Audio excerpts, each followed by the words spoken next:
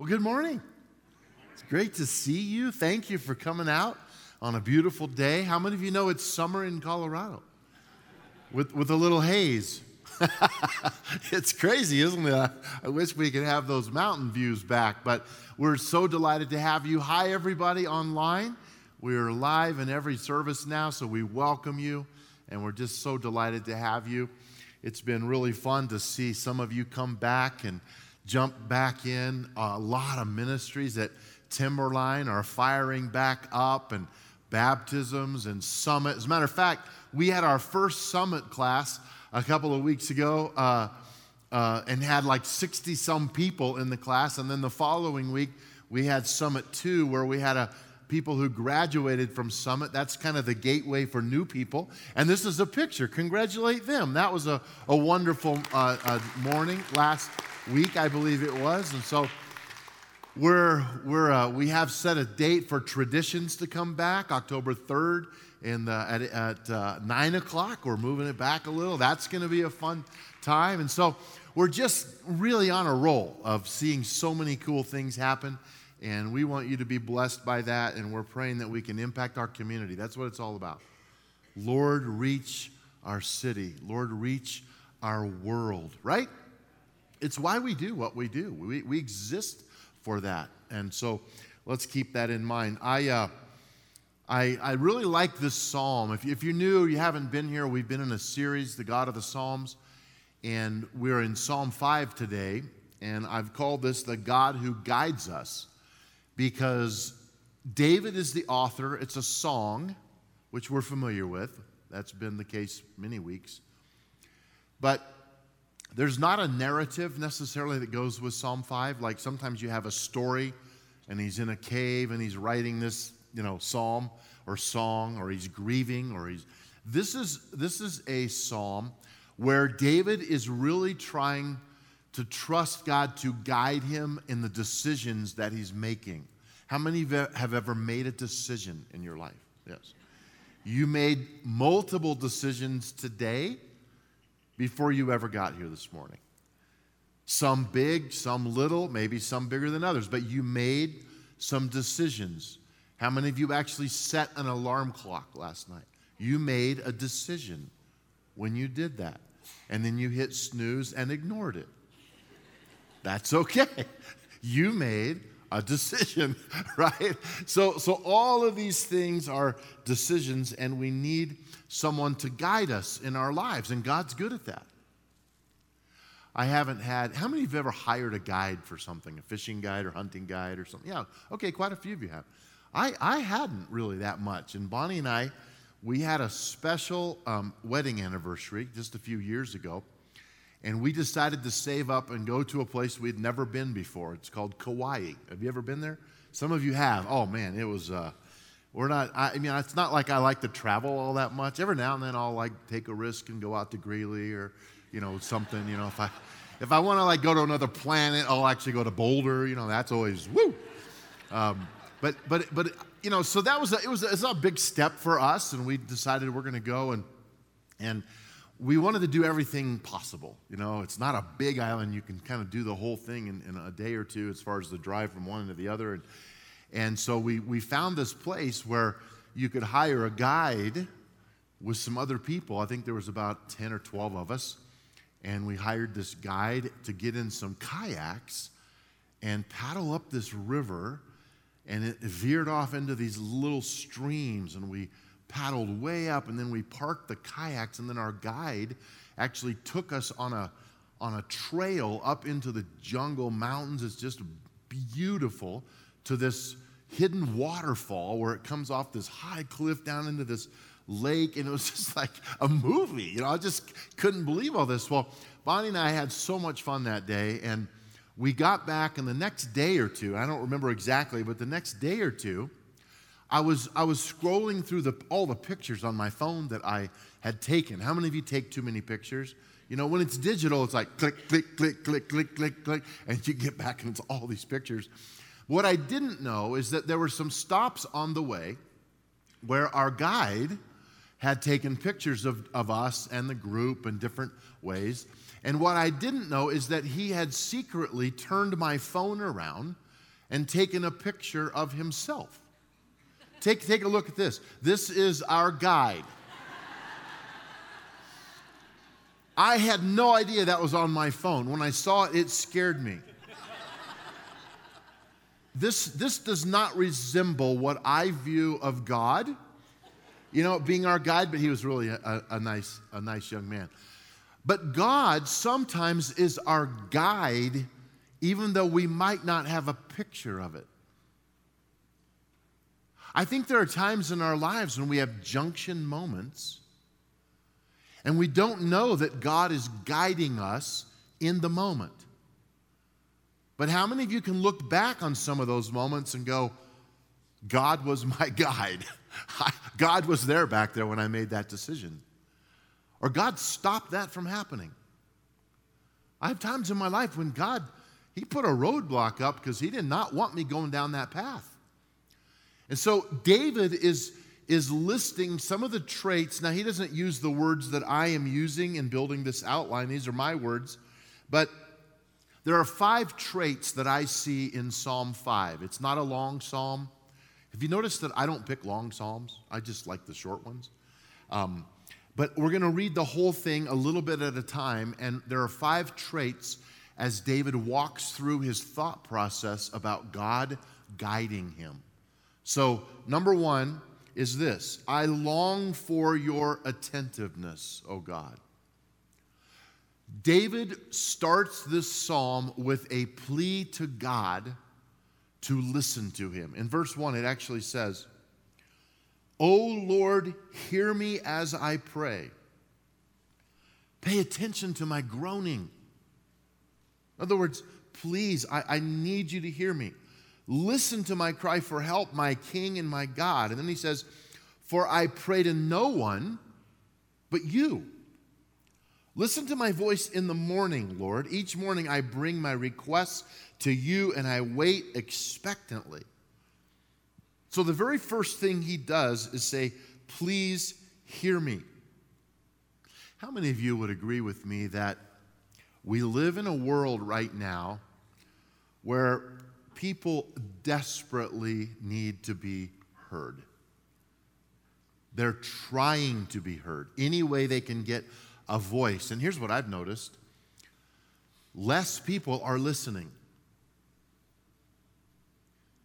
so they talk louder. We've gotten a lot louder as a culture in the last year and a half or so, and there is a lot of yelling. I'd like to just propose that God doesn't really yell. And if you want him to listen, you don't need to yell. Yelling at God isn't going to make him more attentive to you. He sees you, he knows you. But David, there's a sense of desperation. And I like when he actually says, Lord, listen to my voice, listen to my prayer, and I'm not going to pray to any other gods. That's significant in this time. It's culturally relevant for us now as well, but polytheism was rampant in this part of the world when David was writing this. So many people would pray prayers like, God, if you don't hear me, then I'm gonna pray to a few other gods just in case. Is God who you depend on? Or do you have a backup plan? Is there someone else that you want to worship? Someone else you want to lean to? And I just challenge you today. David is saying, God is you. If you don't show up, if you don't hear me, if you don't listen, I have no hope. Because you are the God who can handle every request, every need that I had. And then he has this one last statement before he goes into this next phase. And he says that in the morning I will cry out to you. Now, I'm a morning person, so this makes sense to me. Like, you start your day with talking to God. But, if you're not a morning person, you really don't like this part of the thing. It's like, no, my best time, I have a couple kids who their best time starts at 11 o'clock at night.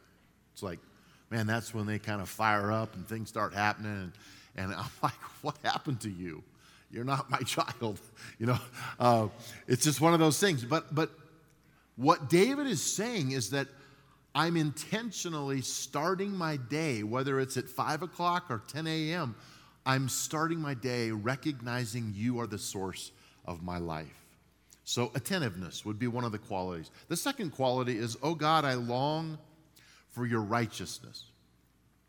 For God to guide me, I want to know that I am following someone who is righteous and who cares about righteousness. And David, basically in this part of the psalm, he is acknowledging the righteousness of God. And here's how he does it. It's verse 4. Oh God, you take no pleasure in wickedness. You cannot tolerate the sins of the wicked. Therefore, the proud may not stand in your presence. For you hate all who do evil. You destroy those who tell lies. The Lord detests murderers and deceivers. What is David doing? David is reminding God why he's so important to be my guide, to be David's guide. It's because you are righteous. It's because you make these declarations and you have this something about you that no one else has, because you hate evil and you hate those who do evil. I have a question for you, and I've thought quite a bit about this because we're in a fallen world. How do you respond when evil wins?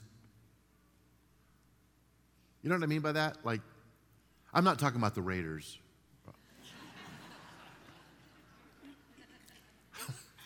I'm really not. I'm talking about the spiritual battle in our world and in our culture where those things happen that just shouldn't happen. And I sometimes say, man, if I was God, I'm telling you right now, that would not be happening. I'd be stepping into that story. And then I'm reminded, for those of you who get weary of that, we are in a time and space. Remember, there's all of eternity ahead of us. We happen to be in this one little moment of time, which is a second to God, where sin and evil rule on this earth. Fallen mankind in the garden projected us into an earth where evil prevails. And many times evil wins. And we have to take it. But I'm here to tell you there is a day coming.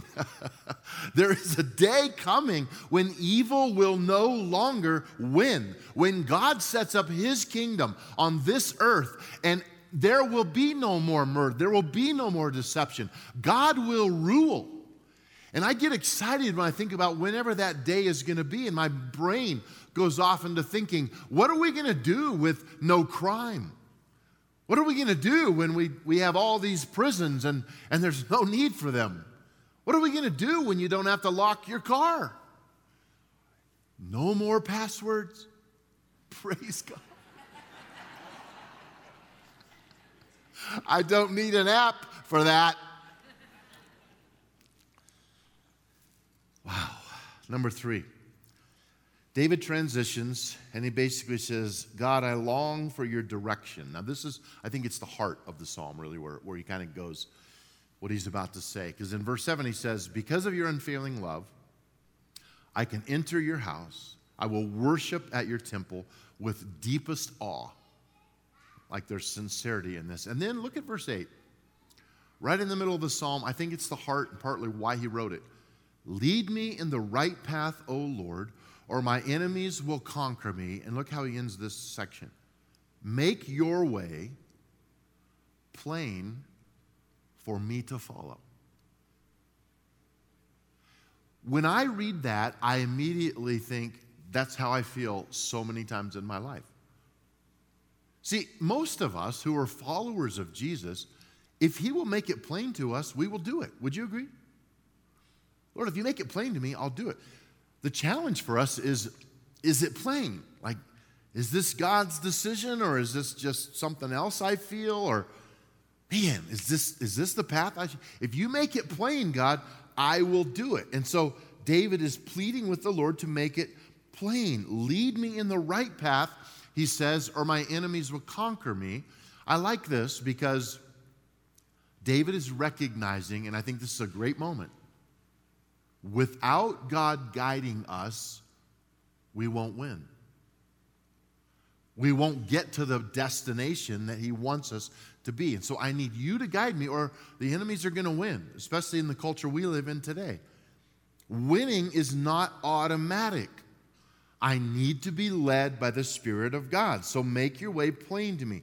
So how does God typically do this in our lives? Let's just pause here for a moment from the psalm and get a practical idea. So I think there could be several things that could make it plain to you when you're praying about the will of God.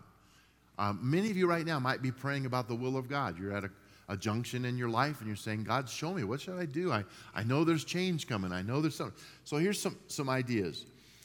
There's a side of me that wants to just kind of say, if God's giving you a door to go through, then say yes and go through the door and start walking. And he's not going to lead you until you start walking. And as you walk, things will become more clear. When you take a hike in the mountains, you don't see the sticks in the path that are 200 yards away. You see right now, this is in my way. That root could trip me and you step over it. You don't need to see what's 200 yards away. That's how it is sometimes when you walk with God. You go through the door and you say yes and you start. Other times, God closes the door. It just slams in your face and it's harsh. Have you ever been there? I mean, I've been there when I thought, this is God, man. He's opening a door for me. And I start to go through, whack, hits you upside the head. It's like, no, that's not it. And you're like, well, that was confusing because I've been saving money for this. I've been planning on this. I wanted to go on that missions trip. And it's just like, no. And I don't know why that happens. I think sometimes it's a test to see if we are willing to say yes, see if we're willing to go through the process of saying yes. And God closes the door, and it might be that he'll open a door later based on your reaction to this closed door that you have now. Sometimes God makes it obvious. That's another thing that I love it when he makes it obvious what his will is. I know for me, God has put other people in my path to confirm his will sometimes. I have a few trusted friends that I say, this is what I'm feeling. You know, through the years at Timberline, man, we made a lot of big decisions, and I don't make them alone, I'll tell you right now. When you pray about buying land and you pray about building buildings, you pray about debt, you pray about leadership, you pray about your team and development and what are the risks and what are the rewards. I mean, there's a ton of stuff involved in this where you go, God, please, I need the counsel of wise men and women in my life. But what I do in my life, typically just to make this simple, I say something like this to God. Lord, this is the path that I'm going on because I feel like it's the door you're opening. Stop me if it's not meant to be, and I will not resent you. I want you to stop me if I'm not meant to be. And that way I can go about making it happen in the ways that I want to try to make it happen. And God has stopped me many times. Here's an interesting quote by F.B. Meyer. It says this: when we want to know God's will, there are three things which always concur. Now, this is kind of complex, but I hope you can just digest this. The inward impulse, which is, I believe, is the anointing of the Spirit, that moment. The Word of God, the Bible, and the trend of circumstances. Because that's in the mix somehow, where I am at this stage in my life with family, kids, singleness, whatever it is. Never act until these three things agree. I'm going to say them one more time. The inward impulse, the Word of God, and the trend of circumstances. As I have thought through this, I've looked back and I've seen in my life just how true this really is, because sometimes I have that initial response of a nudge from the Spirit. You know what I'm talking about? It's like God says, step out. Trust me. But if it doesn't line up with the Word of God, I can stop praying about it right there. God's not going to ask you to tell a lie. God's not going to ask you to be deceptive. God's not going to ask you to steal money. Like, God, I really need your will. I need to rob this bank. Can you help me? Give me wisdom. You know, no. And I really need to pay attention to the circumstances. I just now thought of this, but I remember a young family years ago that came to me, and Dad was thinking about taking this venture, which was a long time, and they had 3 young children. And Mom was saying, no, this can't be God. And I know God could say yes to something like that, but I I feel like there was a responsibility on Dad. You brought these kids into the world. How about let's stay and take care of them for a while? You know what I mean by that? So just the circumstances of your life, you need to pay attention to that. It might be that later on in life you have these opportunities. It's kind of like the story of the man who was on his roof and he was caught in a flood. And the flood waters were coming up to his house and up on his roof. He jumps up on his roof and all of a sudden these life jackets come by and he goes, wow, those really don't belong to me. God, I'm going to trust you to save me. And they go on by and a boat comes up with people and say, get in, get in. And he's like, no, God's going to save me. And they go on by. A helicopter comes over, a rope comes down. Hop on. No, God's going to save me. He drowns. He goes to heaven. He said, God, why didn't you save me? I was trusting you. I was believing you. And God basically was saying, good grief. I sent a life jacket. I sent a boat. I sent a helicopter. You chose not to do the steps that I was providing. Sometimes we choose death in our spirit, man, because we don't see what's right in front of us. Take the steps of faith. Take that joy step and say, God, I'm going to trust you. And God might provide in ways that you don't expect. Sometimes it's not a big miracle. It's just a friend who shows up and offers a helping hand. David Jeremiah, some of you have read some of his writings. He says this: when you follow God's will for your life, you can see how yesterday's events prepared you for today's challenges and for tomorrow's opportunities. I like that because there's a past, present, and future connected to this God who guides us, and he's acknowledging that. Let's move on. A couple more. Number 4 is David basically is saying, God, I long for your justice. I long for your justice. And he goes into this little rant into these next few verses, which we see often with David. He makes these proclamations and then he comes back and he talks about his enemies and how he wants God to mess them up, right? Verse 9, my enemies cannot speak a truthful word. He's discouraged. Their deepest desire is to destroy others. Their talk is foul, like the stench from an open grave. Man, if you've ever been on a hike and come across a dead animal, it's awful. It's just like, let's get out of here. That stinks. Their tongues are filled with flattery. Oh God, declare them guilty. It's like, be their judge. Bring justice. Let them be caught in their own traps. Drive them away because there's so many of their many sins, for they have rebelled against you. We all feel a strong need in our world to have justice. And David has to give God this advice that God is not asking him for. Would you agree? It's kind of like, do you ever do this? Do you ever kind of make the list of stuff that would be good for God to do and you kind of offer it to him? Like, this is the pretty good list if you want to take a look at this. It's interesting how we do that with God. David is doing that. But let me take you to the last part, because I think this little summation at the very end says a lot about God being our guide and how it brings peace. And that is, God, I long for your comfort and your peace. I long for your comfort and your peace. And this is how David wraps up Psalm 5. But let all who take refuge in you, what? Rejoice. Let them sing joyful praises forever. Spread your protection over them. That all who love your name may be filled with joy. He's done ranting about his enemies and justice and righteousness. And then he says this at the end. For you bless the godly, O Lord. You surround them with your shield of love. I like it when writers take a harsh element and they put it with a gentle emotion. The shield, war, battle, blood, with God's love. Put your shield of love around me.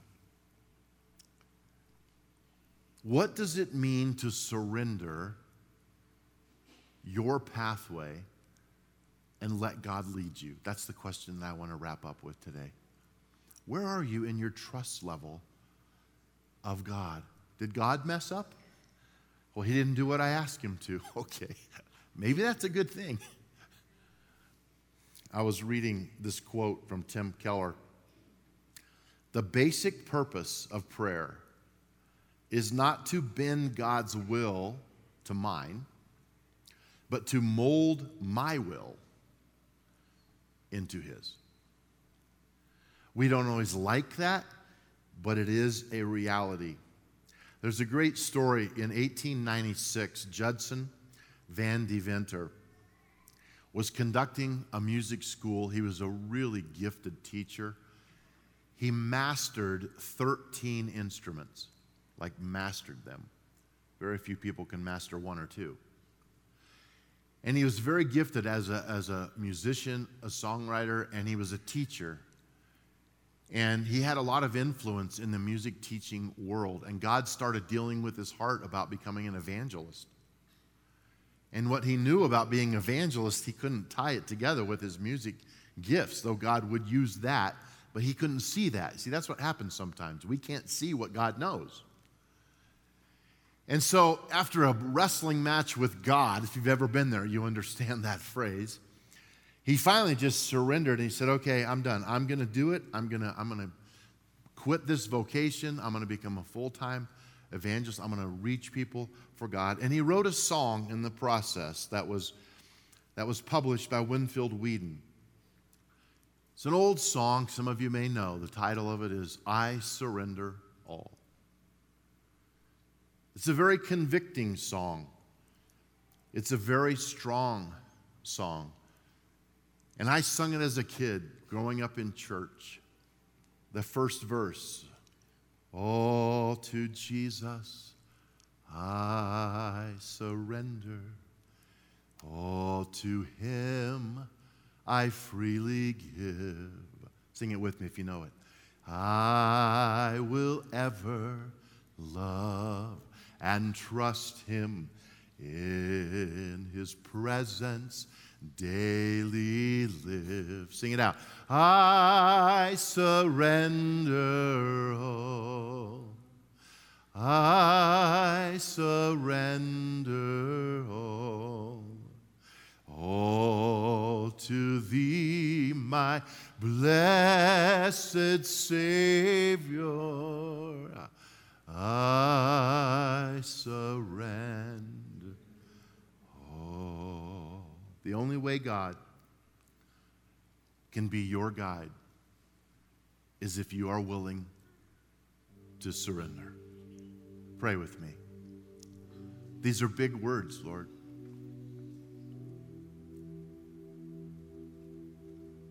It's almost intimidating to say them. There's some things I can surrender, but will I surrender all? Wow.